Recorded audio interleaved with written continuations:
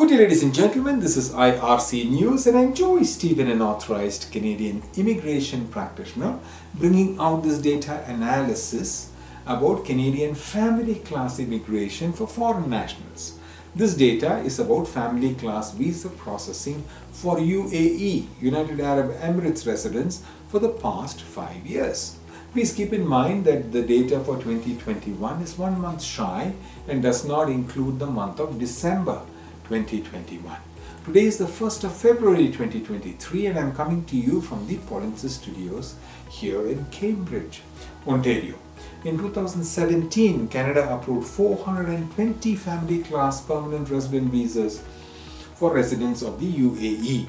2018, Canada approved 6,379 family class permanent resident visas for UAE residents, and in 2019, Canada approved 7,030 family class permanent resident visas for UAE residents. 2020, Canada approved 2,382 family class permanent resident visas for UAE residents in spite of COVID. And in 2021, Canada approved 1,624 family class permanent resident visas for UAE residents, but the 2021 figure does not include December 2021, as that data was not there when this analysis was done. The average applicant intake for UAE for the past 5 years was approximately 3,597 applicants a year.